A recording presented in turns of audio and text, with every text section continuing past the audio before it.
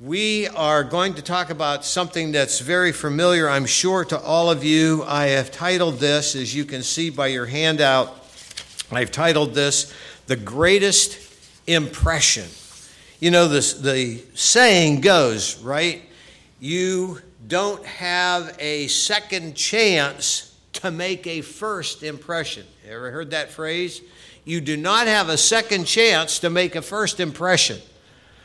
Well, I don't know how true that is. I know sometimes it's practically true. So I got to thinking about that, and impressions are important. I want you to think about this. Impressions are important, but they should not necessarily be controlling. Sometimes we get an impression of people, and that controls us, and it really shouldn't not do that.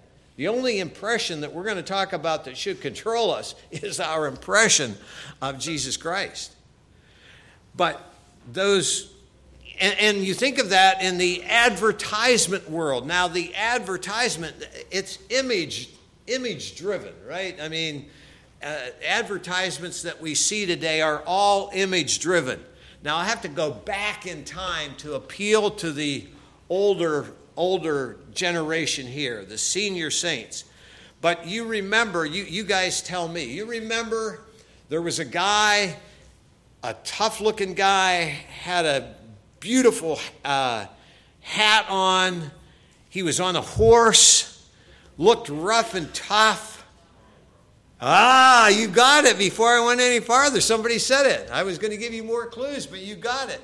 It was the Marlboro Man. And to be tough, you had to have a cigarette like a pencil that you couldn't hold in your mouth. It had to drop off, you know. And even when I was in junior high school, these kids would put their, you may remember even this, and that day, they'd put their collars up and they'd look real tough and they'd have a cigarette. They were so young, their lips could hardly hold it. But boy, they were tough, you know. And then there was one, see if you can tell me what this one is. The quality goes in before the name goes on. Remember what that was? Yeah, it was electrical. You're exactly right. It was Zenith Corporation.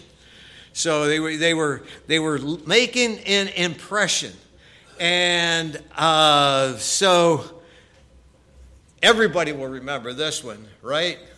It had a crown, and you can have everything your way at Burger King. You got it. And then, what is it today? It's, where's the... That's right. You go to Arby's if you want to know. We're going to go to Arby's after church here this morning. We're going to have an Arby's here at Faith. So as Pastor said, stay around. And then, of course, here's one. Oh, I don't have it with me, but what's in your... Oh, they all watch the same programs I do, Pastor. We're all carnal together, I guess, here this morning. Well, turn with me in your Bible to Matthew chapter 11, because I'm going to talk about impressions, because impressions are about what people sometimes they're about what people will think of me. As we've talked about these advertisements, they are to give you an impression. Arby's wants to give you an impression of something. Capital One, the credit card folks, want to give you an impression of, you should always have this in your wallet. So these are things to create an impression. And sometimes we live that way, and it really hinders us as Christians to think about what impression do I have, and what impression am I giving of people? What will people think of me? So I guess a question that I asked myself as I was thinking about this message is, what do you want to be known for? Do you ever ask yourself that question? What do I want to be known for? I was in an interesting Sunday school class one time in a church. Actually, it was in Arlington, Texas. And the Sunday school, the gentleman who gave the Sunday school lesson says he gave everybody a project for the next week. You'll never believe what well, you might. You never believe what the project was. He said, for next Sunday, he said, I want everyone in my class to write an obituary. I'm thinking, wow, that's kind of dark. But he did it for a good reason. He wanted those people to, he said, then we're going to read them. We're going to have, each week we'll take several and we'll read them. What do you want to be known for? Interesting question, isn't it? I want to talk about the greatest impression of Jesus Christ. What did he want to be known for? And he speaks about it. He tells us, this is what I want to be known for. Obviously, he was the Son of God. Throughout the Gospels, he wanted the religious leaders to know that he was God in the flesh. They would never accept that. And he wanted you and I to know several things about him. I am the light of the world. I am the bread of life. I am the Lamb of God. I am the good shepherd. I am the resurrection and the life. He wanted us to know all of those things about him. But today I want to take you, and if we can, I want to dig a little deeper. And I want you to take a deeper look with me, because I want you to see what was in the heart of Jesus. If Jesus were to say, I want you to know my heart. Folks, I want you to know my heart. What would he say? So I want you to turn with me to Matthew chapter 11. It's familiar, and it's used often, and it's comforting. But I want to try to look into it from a different perspective. Matthew chapter 11 and verses 28 to 30. Do you know there's only one place in Scripture where Jesus himself said, this is my heart? Only one place in Scripture where Jesus said, this is my heart. And it's here in Matthew 11. But maybe before we ask what is the heart of Jesus, we need to ask ourselves a question. What are we talking about when we're talking about looking into the heart of someone? What does it mean? What's in your heart? And so, as you see on your sheet that's been distributed to you there, a heart look. What does it mean? And I chose 3 words in relationship to what I mean and what we mean and what I think the Scripture talks about in relationship to the heart of a person. If I said to you, what's in your heart this morning? As Pastor said, these folks sang from the heart. No one ever cared for me like Jesus. Not only the words reached my soul this morning, but it was the heart that they had, that they sang it with, as Pastor so adequately expressed, coming from their life. So what is the heart? The heart is something that defines us. What I mean by that, it's not, yes, there is that part of me, okay, you need a heart bypass, you need your valves checked in your heart, you need all that muscle that pumps the blood and all that. We understand that bodily and physically. But the heart is not part of who we are. The heart is who we are. The Scripture says, as a man thinks in his heart, so is he. So our heart really defines who we are. Not only that, my heart directs me. What do I mean by the fact that my heart directs me? The Scripture says in Proverbs 4:23, out of the heart are the issues of life. In other words, the direction a person takes in his life comes because of what's in his heart. We like to think of people as being affected by things outside of them. No, the Scripture says it's what's inside of me that directs me. I grew up in the country in western Pennsylvania. I live now in Atlanta. One of the reasons that I live there is because of the the airport provides very adequate transportation and inexpensive transportation to get to different parts of the country that I travel to. But I don't like Atlanta traffic. How many of you have ever traveled through Atlanta? All right, I see those hands. Yes, we can all come forward afterwards and we'll talk to the Lord about needing 3 more lanes in traffic. There's 7 now in each, 7 lanes in each of on 285. 7 lanes of traffic on each way.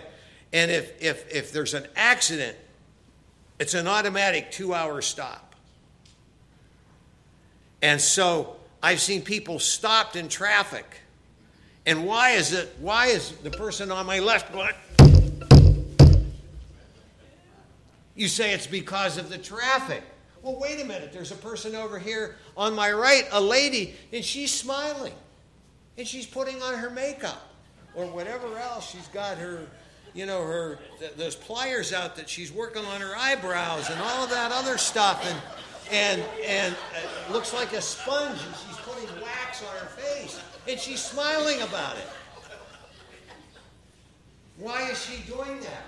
The traffic made her put all that stuff on her face and have all those tools out? The traffic did that? The traffic made this guy pound on his dash, and he wasn't quoting scripture verses. No, what made him do that? The heart was directing their outward activities. So the heart not only defines us, defines our identity and tells us who we are. People say they're having an identity crisis. They have a transgender identity. No. They have a heart issue, because the heart defines them. The heart directs them. But not only that, the heart drives me. The heart is the motivational system of my life. You can have a skeletal system. Our body, we would say, okay, you're going to get a scan of your skeletal system. They want to take a look at all of the systems of your bones and what your density is and all that other stuff. Okay? So they have a skeletal readout of your skeletal system. But the heart is the motivational system of my life. It's what drives me. Jesus said, it's not, remember, what is on the outside that defiles a man, but it's what comes out of the heart. It's what's driving him. So when we talk about that, when we say that, when Jesus says, this is my heart, we really understand what he's talking about. This is what defines me. This is what directs me. This is what drives me. So what did Jesus tell us that was true of the most inner part of him? Let's read about it in Matthew chapter 11, verses 28 to 30. Come to me, all who labor and are heavy laden, and I will give you rest. Take my yoke upon you and learn from me. Now look at the next phrase. For I am gentle and lowly in heart, and you will find rest for your souls. For my yoke is easy and my burden is light. What did Jesus say? Learn of me, for I am gentle and lowly in heart. So you see on your sheet, meek and gentle. What does it look like? We find the word gentle 3 other times in the scripture in this definition of the word as it's presented here. And one is in Matthew 5:5, where it says, the meek shall inherit the earth. Actually, the word there in the original is gentle. The gentle shall inherit the earth. In Matthew 21, verse 5, which is a kickback to the prophecy in Zechariah, it says, the king will come riding, Jesus, the king, as he enters the city, and you know this, will come riding on a donkey. What was that a picture of? Gentle and lowly. And then, of course, in 1 Peter 3:4, it talks about how ladies should dress. 1 Peter chapter 3 is a fashion statement for women, for wives. Have a meek and quiet, or meek and gentle. The word is gentle there. This is the identity of a gentle, quiet spirit. This is how that word expands exponentially in the Scripture. And so this is what Jesus is saying. I want you to know that I am gentle. Think about that for a second. Jesus is gentle. Jesus is not trigger happy. Jesus never has the feeling, I'm going to tell you off. I'm going to tell you what I think. Jesus is never harsh, never cynical, never critical.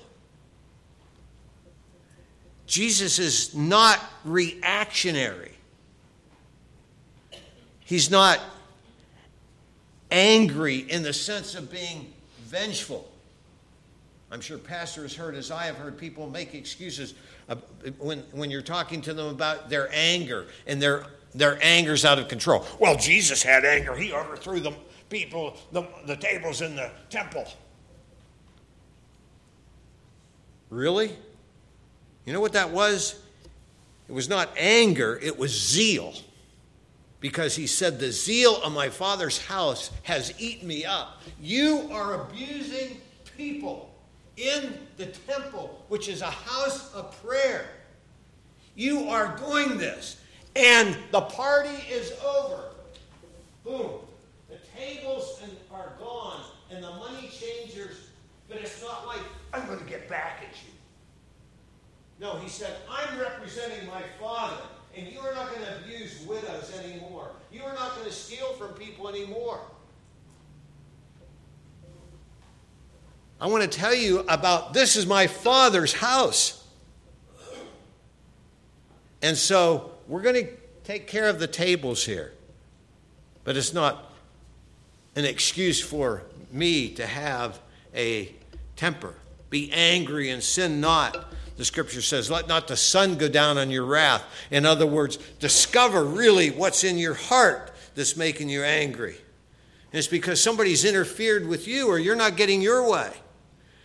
It's not because you are representing the heart of Jesus, who is gentle. And so, Jesus, what does that mean? Jesus is, and here's your blank, Jesus is approachable. Jesus is approachable. What do I mean by the fact that Jesus is approachable? When you see your next line there, there is a sweet embrace. There is a sweet embrace. I'm going to explain what I mean by that. Jesus interacts with anyone. You can approach Jesus at any time with anything. The people were aghast as the leper, a leper who wasn't supposed to be out of his colony anyways, ran to Jesus. And of course the crowd split apart because there was a 6-foot, interestingly, in the New Testament, a 6-foot social distancing from lepers. If the wind was blowing towards you from them, it was 150-foot separation from a leper. So imagine the crowd parting as this leper comes to Jesus. And they watch him fall down in front of Jesus and, in a sense, worship him. And he says, Lord, if you will, you can make me clean. He didn't demand. He didn't have a sense of entitlement. He said, I'm totally submissive to you as I come with my need. If you will, you can make me clean. And Jesus said, listen to this. The scripture says Jesus touched him. Can you imagine the gasp from the crowd? Jesus is going to be unclean for 8 days. He's going to be unclean. He's going to have to go report to the priest. He touched the leper. Jesus touched him and said, I will be clean. Imagine this disfigured face. Imagine those skin ulcers. Imagine the eaten body all suddenly being transformed. And this guy is totally made new. Certainly a picture of how we'll be someday.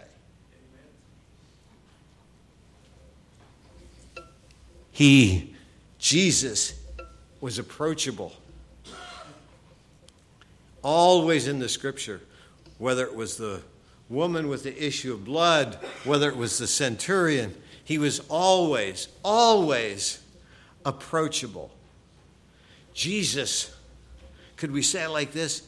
Jesus loved the deplorables. He hung out with the needy people.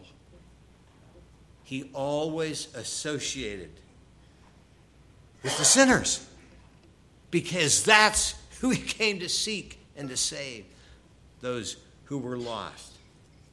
So, the sweet embrace of Jesus. What did that sweet embrace of Jesus look like? What do we mean by the fact that he's always approachable? Listen, there is no sin that can ever outmatch his grace or his embrace. Talked to a guy one time. He said, I cannot, I will not, I've never told anybody what I've done. And he was in junior high school or upper junior high school or whatever. He said, I just can't. He said, it makes me sick even to think of what I've done or what I've done. I've never told anyone, I'll never tell anyone.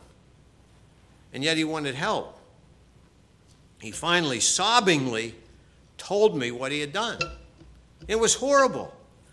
But I wanted him to know that there was nothing, no sin that he had committed that could outreach the embrace of Jesus Christ.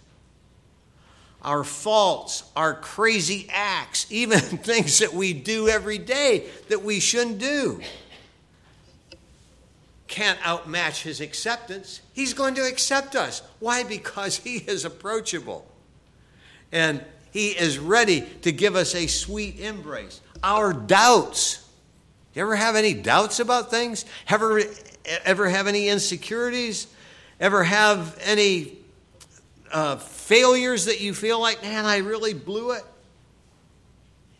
It doesn't affect your acceptance by him or his forgiveness of you. Jesus is approachable. There is a sweet embrace from him.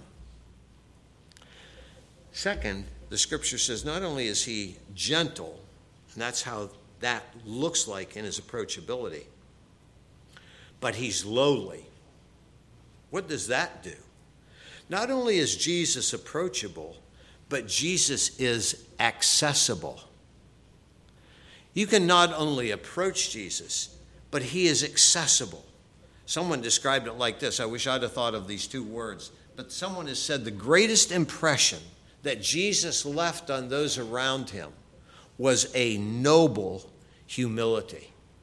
A noble humility. I like those two words together. Noble, honorable humility. In other words, it wasn't the dazzling, this is the dazzling big crowds. The crowds followed him, but he would often leave the crowds and go off by himself. Why? He did not want to be known as a celebrity healer. He wanted to be known as a sin-forgiving Savior. And so there was a supreme uniqueness about him. No one has ever been more approachable or accessible in human history. There were no hoops to go through before you got to Jesus. It was very minimum to get to him. All that you had to do was open yourself up to him, and all that he wanted to do was to see your needs.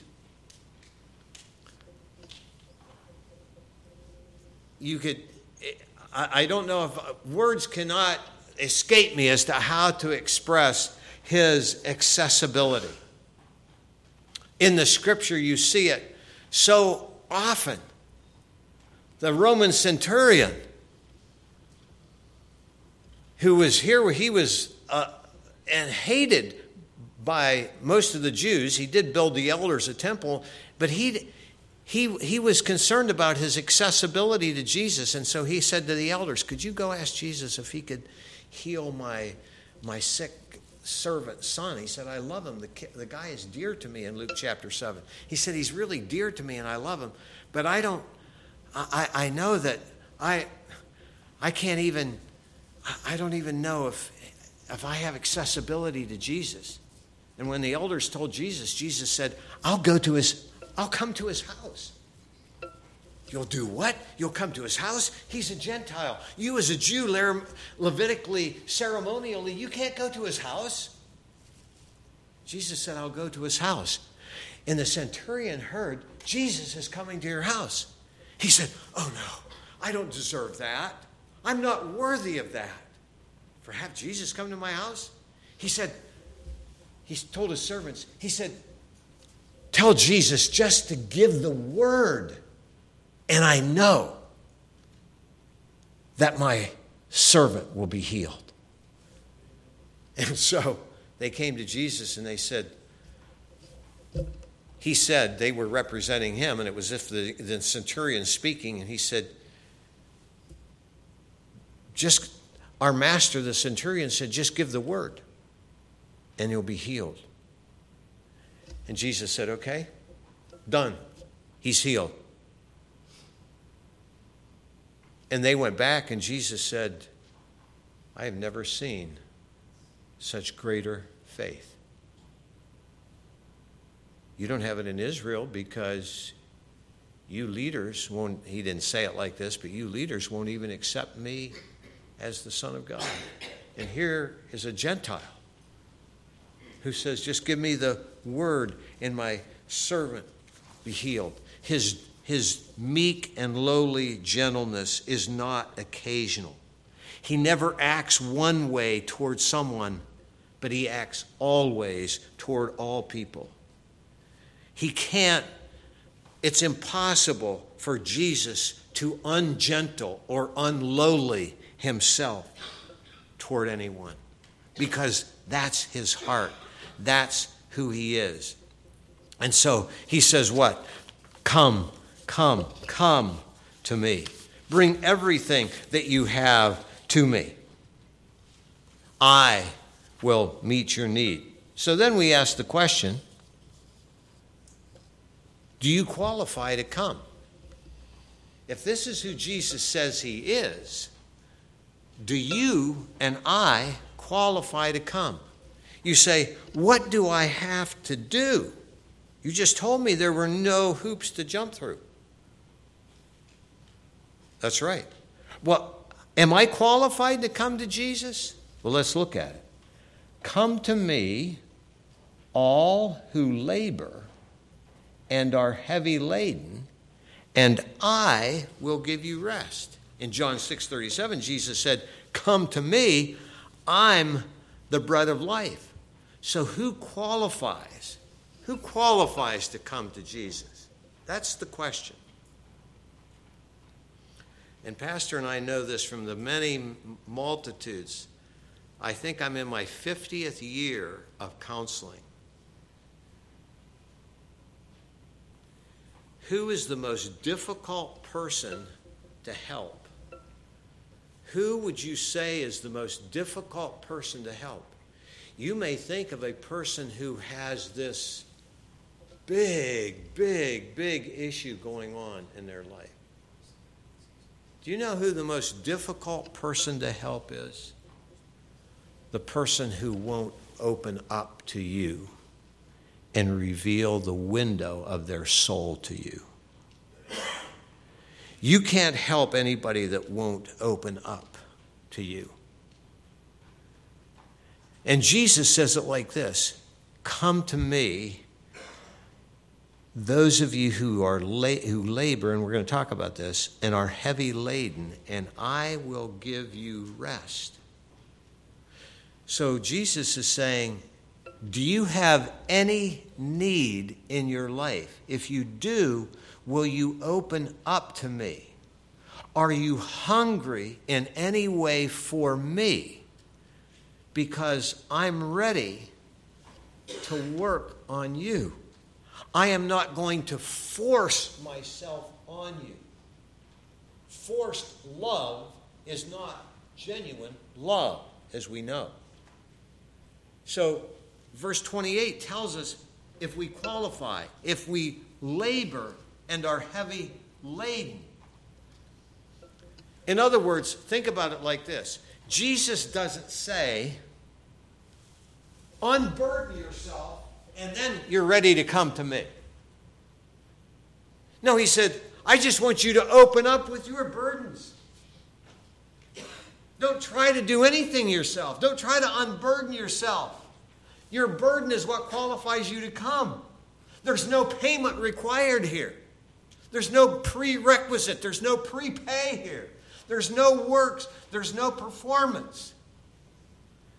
And so he says, and come to me, and we know this in other places, I will never cast you out if you come to me.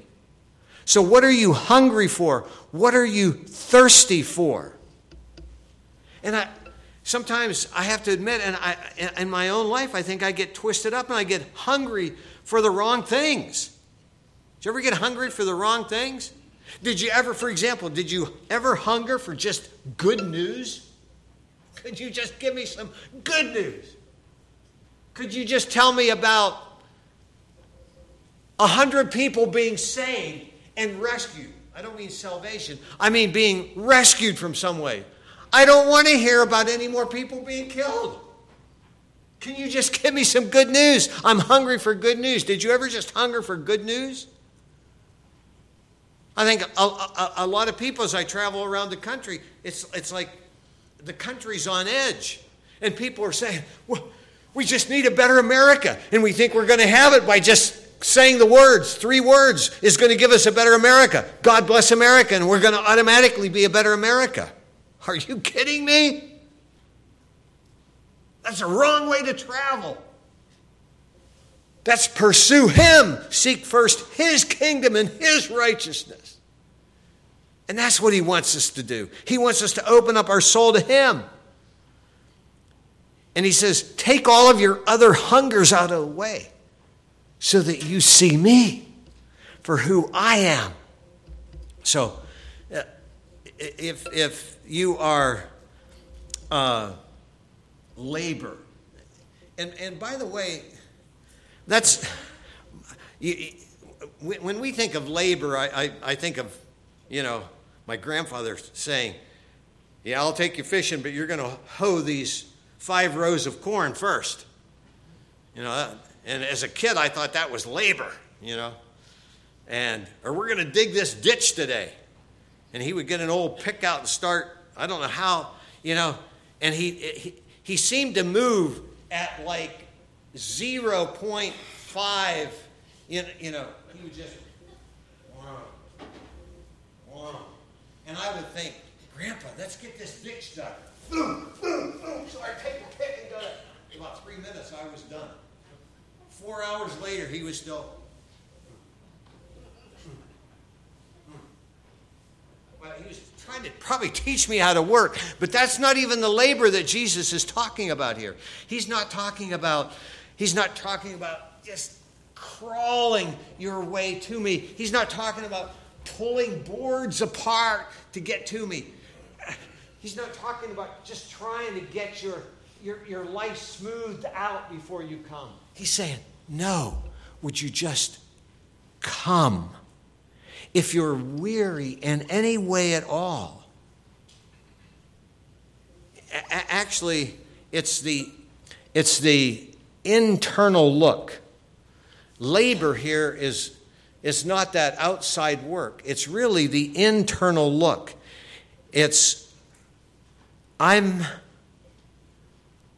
Maybe the best way to say it is, I'm at a point of exhaustion in my soul.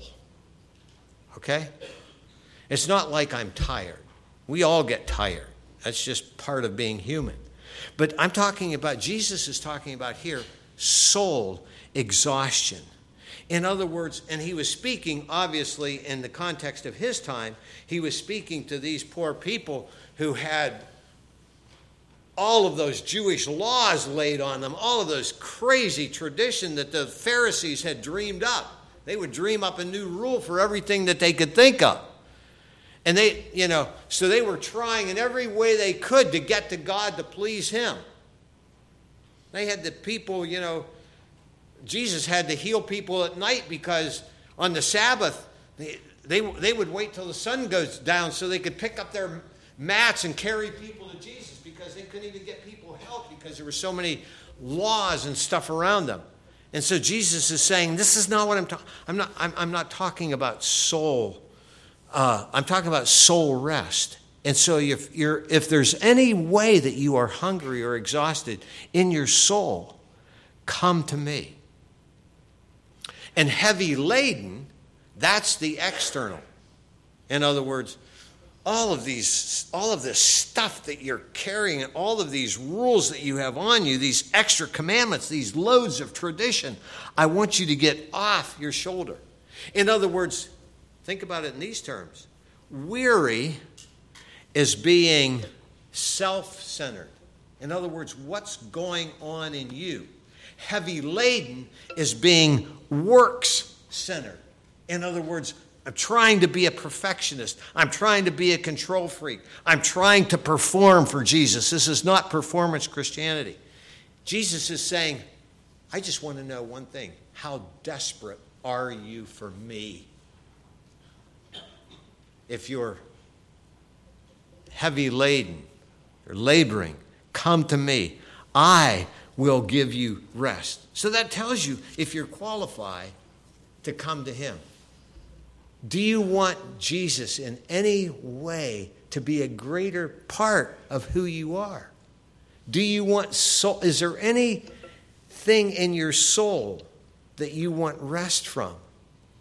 Any frustrations, anxiety, insensitivities, fears, insecurities? Is there any way that you're trying on your own to get to him? He says, I'm approachable. I'm accessible. Please just come. Why come? What is the result? That's the last phrase there on your sheet. So if your labor, he says, I want you to come. The blank word that I chose by the word labor there is, I want to fellowship with you. So the idea of laboring, I want to have fellowship with you. I'm approachable, I'm accessible. Will you have a greater fellowship with me? The idea of laden is the idea that I was talking about, is the word I chose there is rest. I will give you rest. Rest for your soul. You can't keep looking around at these circumstances that beset you. I want you to look to me. And then, what's the result? Notice what he says. Take my yoke upon you and learn of me. Take my yoke upon you and learn of me. For my yoke is easy, and my burden is light. Now, what in the world, what is he saying by saying that my yoke is easy and my burden is light? Well, growing up in the country way back when I was a little kid, my grandfather took me to a farm. It was the first time I ever saw it, and I thought cows gave milk, which they do, by the way. But these two cows had a wooden thing on them, and they were pulling something behind them, and the ground was turning up in the field. There were two oxen plowing in the field. And my grandfather said, you see that? You see those? And then we went to the barn, and there was another wooden thing that had circles on it. I said, what is that? He said, that's a yoke. And that's what was on those oxen. My yoke is easy. What? You say, well, wait a minute. It doesn't sound easy if you have a heavy wooden yoke on your body. What do you mean, my yoke is easy? Well, let's just talk about this in a second like this. What was the yoke for? It was kind of like a harness, right? And it was a harness, obviously, to pull and to plow and whatever. But it was a way, I like to think of it like this. It was a way that those oxen were submitted to the master, and they went to the master's direction. So Jesus is saying what? If you're in my yoke, you are submitted to my direction. And you will find that my direction is satisfying. It is easy. In other words, he says, learn of me. What's the idea there? Be a submissive learner. What do I learn? I learn to obey. And the more obedient as I obey, I have freedom. John 15 tells us, as we obey, we have fruit. Think about it now. Let's put it together, because this yoke comes from a kind and gentle Savior. All right? So, I want you to think about this word picture. Somebody's in a lake. You're there with a life preserver. The person is drowning. You see them coming up, gasping for air. You can't get to them quickly enough, but you throw the life preserver out. It's a floating life preserver. All they have to do is what? Reach up and grab on. But they're what? They're going like this, and they're trying on their own instead of grabbing onto the life preserver. The life preserver is so easy. My yoke is easy. It's so rescuing.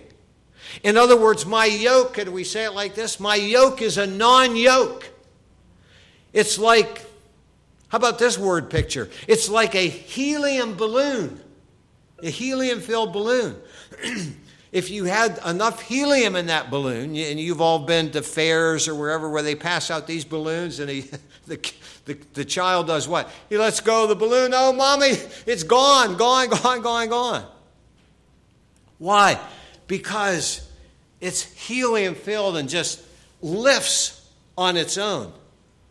Jesus said, my balloon is so filled with helium that my yoke is so filled with helium that it's going to lift your soul. So it's really a non-yoke. My easy yoke. I have two words under easy yoke, under that easy yoke. I want you to write them both down. It's called endless kindness. Endless kindness. God is good all the time. And all the time, God is good. Amen. You got it. God is good all the time, and all the time God is good. Jesus is saying, I have an endless kindness for you. This is what my easy yoke looks like. And my burden is light. So you have light burden. Easy yoke, your last phrase there on your sheet. Light burden. And I'll give you the two words and then we'll close with talking about it. Light burden is, I chose two words here, supreme helpfulness. Supreme helpfulness. Imagine being associated with a person who has endless kindness and supreme helpfulness. If I said to you, I can take you to somebody who is the supreme helper. I can take you to someone who is endlessly kind. You would say, I got to meet that person. There's no other person I've ever thought about that's ever like that. And I say, that's why I want to take you to Jesus. Because I think many people in our world today, in our church today, many people who know Christ confess him with their lips. I talk to a lot of people and I'll say, are you a Christian? Oh yeah, I'm a Christian. My daddy was a Christian. My grandfather was a preacher. Well, that doesn't make you a Christian, but I'm not getting into that right now. But the whole idea is many people confess Jesus with their lips, but they avoid a sweet fellowship with him because they don't understand his heart. We don't even know what we're avoiding sometimes. We're avoiding a sweet fellowship with him because his yoke is kind, his burden is light. And he wants to lift us and carry us through life. No one ever cared for me like Jesus, right? He wants to lift me through every aspect of my life's journey. And with this endless gentleness, this supreme helpfulness, could I say it this way? Jesus doesn't just want to meet our need. I want you to get this. Jesus just doesn't want to meet our need. He wants to live in place of my need. He wants to take my needs place. We say, Jesus can meet your every need. That's true, he can. But what if we said, he wants to be there in place of your need? He doesn't want you to have a need because he wants you to have him. Because he's lowly and gentle, endlessly kind. He doesn't want us to look around and to resist it all and to see all of our troubles. He wants to sweep you out of your troubles. And when you're in trouble, it's difficult for our minds and our emotions not to focus on the trouble. And Jesus said, if you learn of me, I will show you and I will sweep you through them. I will sweep you through life because I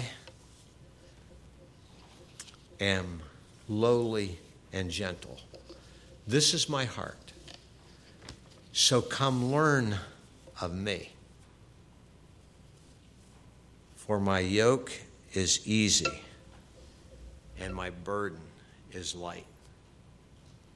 I hope that through something transported from the Scripture today, you will say, that's what I want. That's what I need.